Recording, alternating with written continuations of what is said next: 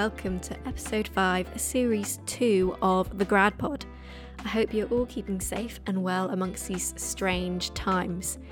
In this podcast, I interviewed my housemate, boyfriend, lockdown buddy Matt Ward about his steps into the working world and about becoming a real adult.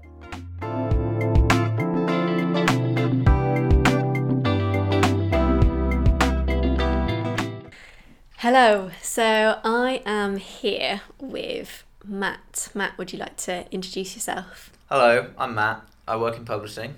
I've been graduated from university for 6 months, 8 months, 9 months, around that period, under a year. And I'm currently living in London with you, and we're recording this in our sitting room. We are indeed amongst the lockdown that is currently taking place. So today I kind of want to talk to you about your working life and just your current situation as a 22-year-old man, almost 23. And this podcast is kind of in aid of trying to provide some information on the career that you're in currently at the moment, and just have a discussion about it, really.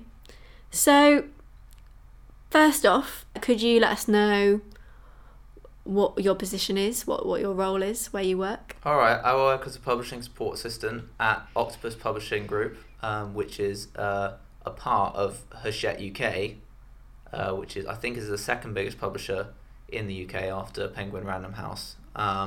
Octopus is a non-fiction publisher. It used to just be non-fiction illustrated, but before I moved there, but kind of not too long before, they started moving into narrative non-fiction, which is, like biographies and basically any non-fiction that doesn't have pictures in it. Illustrated non-fiction, of course, is photography books, cookery books, gift books, loads of stuff like that.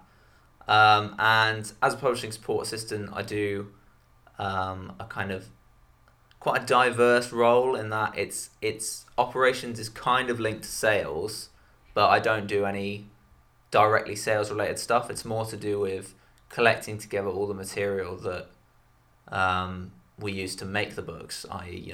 the jackets and everything like that, and making sure it's ready to create sales material, which the salespeople then take out to sell the books to retailers. So, like things called presenters, which are like little mock-ups of the book jacket, and blads, which are like presenters but with extra pages in. So say it's a cookery book, there'll be some recipes in there and stuff. And then that's just one part of my role. I also am essentially responsible for a lot of the Amazon related things that my company does. So Amazon is a massive retailer for publishing. There's like 80% of book sales are on Amazon or something stupid like that. Yeah. And so I am responsible. If anyone's got any problems with Amazon, which happens every single day, someone's like, oh, this book's not showing up properly, or this US edition of a book's on the UK site, I have to sort that out. So you're the Amazon guy. Yeah, and I'm the Amazon guy. Amazon. Yeah, but it's a very passive role in that sense, because you just email Amazon like, can you fix this specific thing? But then the more active part of Amazon that I'm involved in is uploading kind of assets to our Amazon product pages. So little thumbnails for the books, those look inside things that you get when you click on a book and you get to read inside it, and the Amazon A+, which is a kind of an advert at the bottom of the page. And that means that half my job is kind of graphic design, which I really didn't see coming when I started. Yeah, kind of speaking about that, did you have any previous experience in graphic design before your job? Absolutely none. Wow. Yeah, I'd never used Photoshop before, and the only times I'd edited photos were using the fairly primitive tools on Microsoft PowerPoint. Actually, was my favorite Microsoft software to do it on, because for some reason the photo editing tools on that are really easy to use. They're really user friendly. So if you just wanted to make some kind of rubbish like collage of your friend's face or something like that, you could do it on presentation. But yeah, now I'm a big old Photoshop boy. Wow. That's interesting, because often when you kind of apply for a job, Did it say when you applied for the specific job that you should have Photoshop skills? No, to be fair, the reason it happened was because originally they were kind of creating my role as I joined into it. So they were expanding the operations team. And because someone else kind of left just as I joined, like a month or two after, I took on some of her stuff. But then I still had, I was kind of getting through all the stuff I was doing. So then they had this other temp guy who was in charge of all the Amazon stuff, but he was he was in like a temporary contract, and that kind of ended, and then they kind of transferred all the Amazon stuff to me. So I don't think they originally hired me thinking, oh, we'll give him all the Amazon stuff, but then it just kind of came about that it just kind of fit together nicely because they wanted me to be really familiar with metadata, which is things just like the most popular Amazon search term in a week, a month, a year, because as I was also in charge with processing all these documents called costings, which are basically just someone comes up with how much they reckon a book will cost to make and how much profit it will make, and then it's entered into this big database, and I'm part of that process. Part of the process of costing making is costing processing is adding keywords in, and the editorial assistants do that. I don't, but because I'm familiar with all the most popular search terms on Amazon and stuff, it's just a place where I could, possibly advise, maybe. And yeah, so the Amazon thing wasn't part of the original contract when I was signed in. It wasn't part of the original proposal. So graphic design never came up when they were looking for a candidate, which was great for me because I can clearly do it now, but I would have possibly been put off if it had been in the original, job proposal, because I would have been like, oh, I don't know how to do that. Yeah, and also just a really useful thing, I guess, to just have. Yeah, exactly. Now I can use Photoshop now, which it's something that before I learned to do it, I always thought, wow, that's really impressive. That's so, that's a cool thing to know how to do. But it's actually pretty straightforward once you, do it.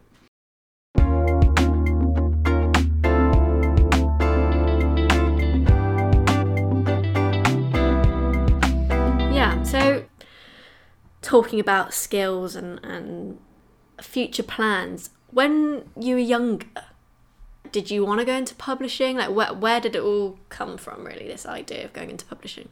I think the idea of going into publishing really came from a combination of, I've always been interested in reading and writing especially when I was younger. And as I've gotten older, I've written less, but I've read, just the same amount. And basically in second year, I don't know if this is the case for everyone, but I started thinking, I should start thinking about what I want to do after uni. Because, I was doing an English degree.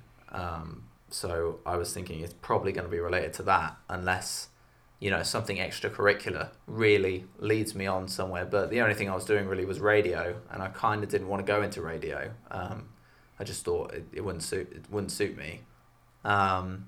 And so, when I got into third year, I was involved with a magazine, like a student magazine, and I'd never done anything with the student newspaper, so I thought the fact that maybe I haven't been drawn to that maybe suggests that journalism's not for me, because otherwise I would have just done it, and I would have been like, oh my god, sign me up for that newspaper, but because I didn't naturally go for that, suggested journalism wasn't necessarily the way to go. And then I started looking into publishing stuff. I didn't really know what I was doing, but I don't think most people do when they're applying for things. So I didn't know for sure that I would like publishing. But then I got a couple of interviews with places, and one of them was Octopus. And when I went in, I just suddenly was like, oh, this is so cool. And I'd had that with some other places, but not for a couple of months, and I was in the Octopus building and I was just like, I suddenly really, really want this job. And fortunately I got it. And now I'm there, I'm loving it. Yeah, because when you initially were looking into jobs and applying for jobs, you didn't just apply for publishing jobs, did you? You went for a few interviews at various different kind of places. Yeah, I went pretty broad. Because I wanted to work in publishing, but I also just wanted a job. And I was very aware that I had no idea what I really wanted without having worked in a job role. So I knew a couple of people who had worked in a job for, say, a year, realised they didn't love it a couple of months in, but then kind of stuck it out to learn the skills, and they usually like the people they work with or something as well. And then from there, they'd got the kind of skills and knowledge to really know what they did want to do. So I was applying for marketing jobs.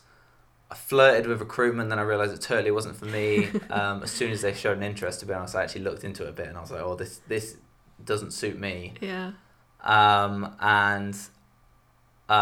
One of the things that came up that I nearly got was a marketing job at The Guardian. That was one of the ones I was like, oh, I want this. But that one fell through, unfortunately. But then I was also looking at a job in communications at the same time as this publishing job.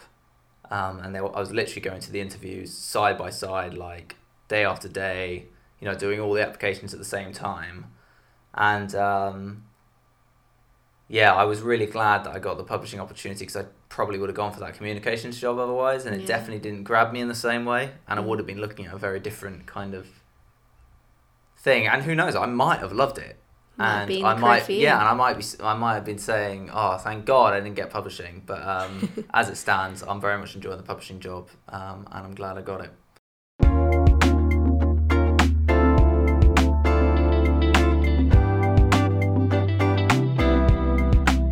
Looking to the future now, I know obviously you're just starting your publishing career. Are you happy where you are? Do you want to progress in publishing? Do you have any ideas at all? It's so hard to have ideas, isn't it, at this age? It's like, you've only just decided on publishing, and then it's like, oh God, like I've been here for a year.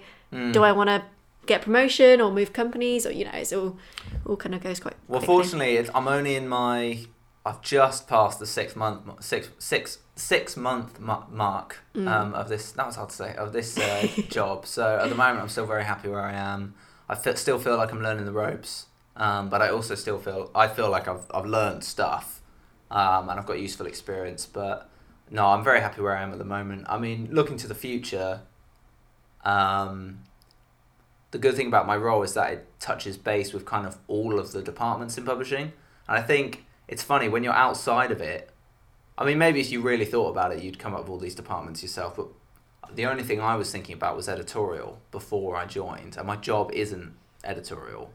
I don't do like any copy really, whereas that was what I was convinced I really wanted to do beforehand, and I thought of this job as maybe just kind of a way in to test the waters of all the departments, and that is what it's been, and that's been great, because you can kind of think, oh, do I want to move into one of these other departments, or do I want to stay in operations, or something else? And I think I'm still very much just getting a taster of stuff at the moment. I'm looking to acquire a book on editorial shorthand that I was sent by a colleague after asking them about it, because they used editorial shorthand in some notes they gave me, and I was like, I don't know this stuff, but it'd probably be useful to know it. Yeah. And it can't be that hard to learn, and that's the kind of thing that would extend across a lot of jobs. So that's been the latest thing in me thinking about. Yeah, you've still got your whole life ahead I've still got my whole life ahead of me. I've done enough. I did all my thinking in advance, when I was at uni. Give me a little bit of living in the moment, and then I'll think in advance again, Sounds good to me. And going back to kind of where you were, a year ago, less than that, the job hunting slog. Yeah, it's pretty grim. Yeah, not envious of anyone in that position. So yeah, casting your mind back to that time, do you have any tips for anyone in that position? Well, it depends on where you're starting from. If you haven't started applying for jobs, it depends, because if you're a student and you're thinking, oh, I should apply for jobs in the future, as I was saying, I started thinking about jobs in second year, and I actually started applying for jobs in May in third year. And I still think I was really, really lucky to get a job. September, wasn't it? Yeah, in September. that started in September. And people often talk about that as kind of grad season. So maybe a lot of jobs open up around then, or maybe it's just the same as all other times. But one of the reasons it's also called grad season is because all the, graduates are applying then. So you're up against loads of people who have exactly the same degree as you, at exactly the same, kind of grade. So you've got to really make sure you stand out somehow. Most of that's to do with your application or other things you've done, or, to be honest, just the right person looking at your application. I mean, it seems to me to be very little to do with who you are on paper, and it's just getting into an interview and doing well in that. But yeah, advice would be apply a lot more than you are applying, because I feel like a lot of the time people would say they're applying for jobs, but they kind of aren't, because I did that a lot, and I'd be like, oh yeah, I'm applying for jobs, and then I just wouldn't do any for like a couple of weeks. And that's like key time, because a job can come up and disappear in that time. And I don't know, it's at some jobs they'll take a certain number of applications, then they'll like stop looking, and there's all kinds of stuff. Another thing I'd advise is don't literally do it all the time, because you'll be rubbish. Like, I was doing one a day when I was at my most efficient, and that was very much enough. Like, and it wasn't even every single day, it was pretty much one a day. But you feel rotten the whole time you're doing it, and you'll feel really hostile to everyone who checks up on you. And that's all really natural. And to be honest, every time someone says, oh, shouldn't you, like, oh, have you done any job applications today, you'll really hate them. And but that's natural. But they're just trying to help. I mean, obviously make sure your CV is really tight, but also make sure it looks kind of nice. Like, get people to check it. You want something that, I mean, you should be able to feel this just by checking it yourself. Like, it shouldn't just look horrible. It shouldn't just be Times New Roman, just a list. Like list of stuff, like all in black and white. It's just something like that is so unappetizing that a lot of people just aren't even going to read it, or at least because they're just humans like you. They're not these super efficient job gods. They're just like lumpy, smelly humans that have to apply that have to interview candidates, and they might be really experienced interviewers, but they might just be people who are like, oh god, what a nightmare. I wish this could just be done for me. So you've got to kind of help them out. And if you ever do an application that is the company's own kind of application process, which they sometimes do, make sure you fill everything in. Don't ignore anything. That sounds really obvious, but a couple of applications I'd be like, oh, how is that relevant?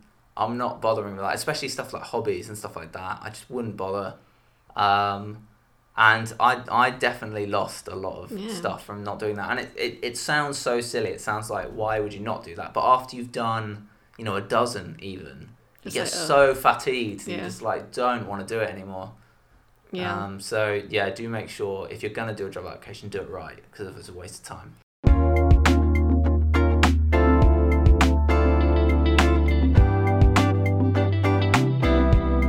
Moving on to our second topic, I like to also talk about people's living scenarios, because when you're in your 20s, I feel like you could be all over the place. You could be living at home for the whole time, or living with friends, or living on your own, house sharing, like all over the country, all over the world. And I feel like various people go through different experiences, and it's interesting to talk about. So obviously you graduated and you moved home for 2 months, wasn't it? Yeah. And then you moved to London, where you lived with a few friends. Now you're in your current place with myself. How's it been? How's the transition been, kind of from university and through those different stages? Well, university to home, because I hadn't been home for a long time. It was, I think a lot of people find living at home after uni quite difficult. But usually that's because they're there a lot longer than I was. Fortunately, because I don't know, I just kind of had the sense that I wasn't going to be there that long. And I also had this opportunity to live in London kind of set up already. I just had to pick a date, and I did pick a date whilst I was at home, so even before I had the job in London, I knew I was moving to London in September, and my idea was, even if I didn't have a job, somehow moving to London would make it more likely, because I'd be able to get to interviews more easily, and I'd just feel more in the thick of it. It'd be good for my morale. So because I live in rural Dorset, so you're very out of the way, and so when I was at home, I appreciated being at home. We also got a kitten, and that was great. So Great that so I actually had a whale of a time. But the one thing that I didn't like was I was doing part-time work at a pub, and to be honest, as pubs go, I mean, I've not worked in many hospitality jobs because I really don't like hospitality. But they gave us all kinds of free stuff. We got like unlimited bar snacks, wow. like got free drinks after work, and the staff were pretty nice. Yeah. Didn't have to deal with too much racism or like dodgy politics or anything, which is a big plus in a pub. Yeah. And whenever we only had like very very small number of very unpleasant customers, and the rest of them were fine. Even the racist ones were kind of like because you just don't have to deal with it that much. You know what I mean? Like, it would be like one off comment. You'd be like, oh, you can't say that, and they'd be like, ah, and then it will be over, and they'd change the topic. You know what I mean? We didn't have anyone being belligerent. So as pub jobs go, it was about as good as it gets. But I hate hospitality, and I just couldn't be dealing with it. Tough job. It was and it's hard work. Yeah. So I was working, doing this pub job, and then also applying for jobs at the same time. So sometimes I get up, apply for a job, then go work, and then I come back late, and I'm very tired and smelly, and I'd be like, oh, this sucks. So that was a bit demoralising, but the kitten was great, and it was nice being with my family for a bit, and I'm lucky enough to be from a really nice kind of area, kind of part of the world, so it was nice being there before diving into the dirty city. But then moving to London, I mean, it was great being in London.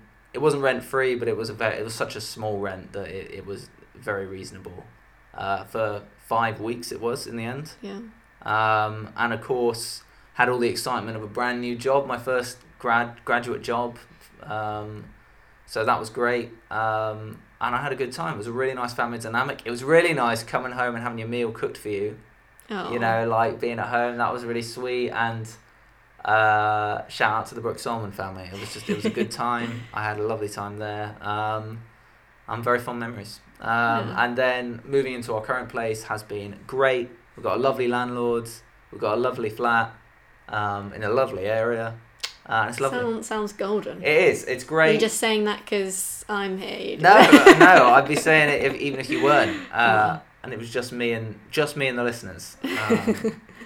But no, yeah, it's been great having my own space that isn't disgusting, because university accommodation, it's your own space, but I don't know about you, but it feels very very temporary because you're only there for a year. So I never really made much of an effort with my flats, as in like with my room. I'd never decorated that much or stuff like that, and certainly not the common spaces, the living rooms and stuff like that, whereas now we've got all of our stuff on the shelves, and and we got stuff on the walls, and wow. it feels very much like home. Yeah. And it's so clean and nice, and we keep it clean and nice. There's none of that kind of dealing with all that student mess. Yeah, it is nice. It's just nice. So I'm loving it. And one of my last points, but before I moved to London, I spoke to a lot of people who lived in London in previous episodes from the last series, actually. And it'll be kind of mixed responses on how expensive they felt it was living in London. Personally, I feel like we've got a pretty good deal here with rent, and we're lucky that our jobs are pretty good jobs, and I never feel like, oh my God, I can't do anything, but I think it's because we budget pretty well.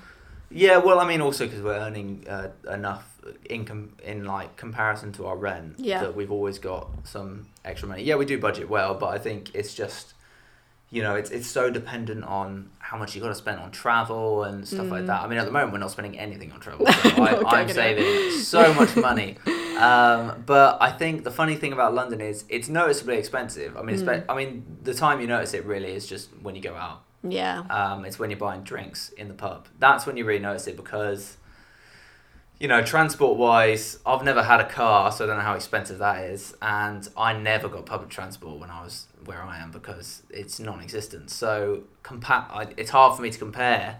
So for me, transport is transport, and it feels very invisible because you just tap your contactless card. And, as far as I know, London transport, for what you get, it's not actually that bad price-wise for how far you're going. I think also it's socialising habits, isn't it? It's we don't go to the theatre or like go out all the time. Like often we have friends round or we go to their house. That's or like true. Been so long since I've been to the theatre. Coronavirus, what have you done to us? I think because this is the most money I've ever had in my life, because I'm earning an actual decent wage. Like, I've worked full time before, but I weren't earning an absolute pittance. I think the irony is, even though I'm living in the most expensive place I've ever lived, I've got more money than I've ever had. So it doesn't feel that expensive because I just have loads more money. So I can get more things that I want. No, well, I'm just saying. Someone's splashing the cash. Well, no, I don't have loads of money compared to, like most people. But I've never... You just don't have that underlying sense of dread that I certainly had as a student. Yeah. Where even though you've got enough money to do things, and stuff, you just like... You can't... I didn't spontaneously buy kind of anything when I was a student. I'd always be like, I'm thinking about that. The only times I spontaneously buy things is like if you're on a night out and you're really drunk and you buy some drinks. But like I wouldn't be able to just buy, things like clothes and stuff like that. I'd have to budget for that. I'd be like, I need to get this new set of clothes. I'll ask for some birthday money for that. Yeah. But now suddenly it's just like, I want to buy something. Oh my God, I can actually afford it. Yeah, it is nice having your own money and that being your money. Yeah, and that's it as well, because it's your money. Because when you're at uni, I mean, the money you have is either loan or it's a bit from your parents. And it's not it's kind of not yours. It's like, so you don't want to be frivolous with it. And I'd only ever really spend it in a way that was a bit more frivolous when it got to the summer, and I'd realised, I've saved this amount of money because I've not been spending that much. I'll just go to a couple of festivals. Yeah. And by then, because it's the end of a uni year, you just feel like rewarding yourself. So it feels like part of it. But yeah, now it's like all the money is mine because I earned it all. So it's like, it's great. It's a great feeling. Yeah, I definitely... It's just independence, isn't it? Yeah, that's what I was literally going to say. It's sweet independence, which you don't have at uni because you're still dependent. That is one of the reasons. I mean, I absolutely loved uni, but I think this new stage of life, this complete independence from anyone and everything, it's just great. It's a great place to be in. Yeah, I mean, I pay taxes now. Wow. I'm paying into the system. You're contributing to the taxes society. might not be being used well. But, that's another debate. But my thought is there.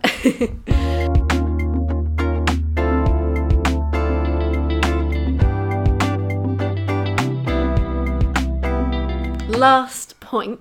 Do you have any words of wisdom for anyone who doesn't know what they want to do? I don't know how wise I am. You're almost 23, you're getting older. Getting wizened, getting old. I've got a limp, so I've got a stick. So, like an old man already. Like an old man. But I guess if you don't, it totally depends on where they're coming from. Because if you're a student.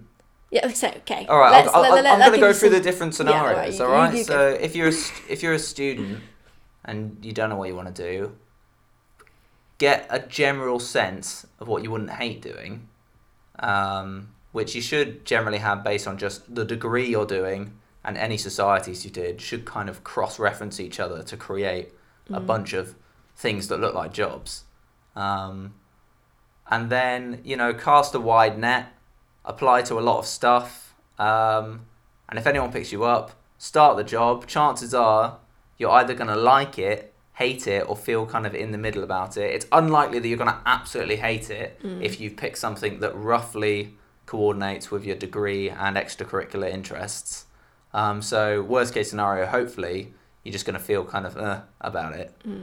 Working it for a year or whatever, and if you're still feeling whatever about it, you've got all this great experience, and there's something about just being in the job world which gives you a much better idea of what jobs involve, because suddenly you understand a lot of jargon, you know how to use a lot of software that's like this proper banal software that you wouldn't know how to use otherwise. Just stuff like Excel, like all this dumb Excel stuff that seems kind of like complex, and it's really easy. And then you'll have a much better sense of what you want to do after that, no doubt. Yeah. So then proceed from there. And if you're already, out of uni and you're kind of floating around a bit, to be honest, the same applies. I think the same applies to all situations. You just if you want something new, you just gotta look. I mean, a lot of jobs are in the cities. So if you're not living in a major city like Bristol or Manchester or Liverpool or London or Birmingham or list any other major UK city, if you're not living in or around one of those places, you might have to consider moving. But you might look out in a rural place, but just cast that net, cast it wide, and just try out kind of something that comes up. Make sure you get like a nice impression when you go in for the interview. Don't just take anything that comes. If you have the privilege to be able to not have to take anything that comes. Obviously, we're talking about people who are in a privileged enough position that they can hang about and pick and choose here, obviously, and recognise that if you need the money, you kind of got to take what you can get. But if you can hold out about make sure you get a good impression in the interview, but then just try something out, because you might be surprised how much you enjoy something, or if you're not, it just gives you more breathing room, and it gives you that sweet sense of independence. And you can't really beat that. When you're earning your own money, you can pay your own bills and you can pay for your rent, and you're not worried about money as well. Like, if you're, that's a big thing. It's not just a constant stress, because that really takes a toll. If it's not a constant stress, you can just kind of actually start to have ideas about what you want to do, because you might realise that certain conventional ways of working aren't for you, especially if you're more of a creative type. You might want to go and you might suddenly realise you want to go, off and do something internationally. I remember when we were at uni, we got some advice from these women in their upper 20s who we were hitchhiking with, and they said, one of them was just training to be a therapist, and the other one had just become a teacher. But for most of their 20s, they just kind of bombed around the world, hitchhiking and working, like kind of low-skilled, stuff that they could pick up in certain countries, and then once they'd saved up enough money, bombing around. And I know a couple of people who have done that, who aren't, super rich and, haven't just had all their money paid for them. They've actually worked their way around. And for some people, that's a great way to spend your early 20s, and I can certainly see the appeal. Yeah. And there might be some other thing that you suddenly realise you want to do. But yeah, ultimately, if you just think you want to get a job, just try something out. And there's no harm. We've got so much time. Yeah, exactly. Like, what are you going to do? Just earn some money? Or no? You know what I mean? Like, how bad can it be? You know, and if it's really, really bad, then get out. And then you haven't lost. You're exactly back where you were, but you haven't lost anything. Yeah. But if you don't do anything, you haven't gained anything either. So. And that is the moral of the story. That's my questionable words of wisdom. Words of wisdom. Yeah, take them as you will. Thank you very much. Anytime. I'm sure we'll speak again after this. I'm sure we'll speak again seconds after you click that stop button. Thanks.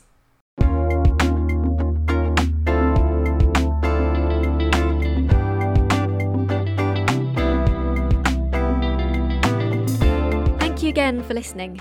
Remember to like and follow the Grad Pod's Insta and Facebook for updates. In episode 6, I'll be joined by the lovely Pippa Smart to chat about music college, retail, and the false pressures to have a career.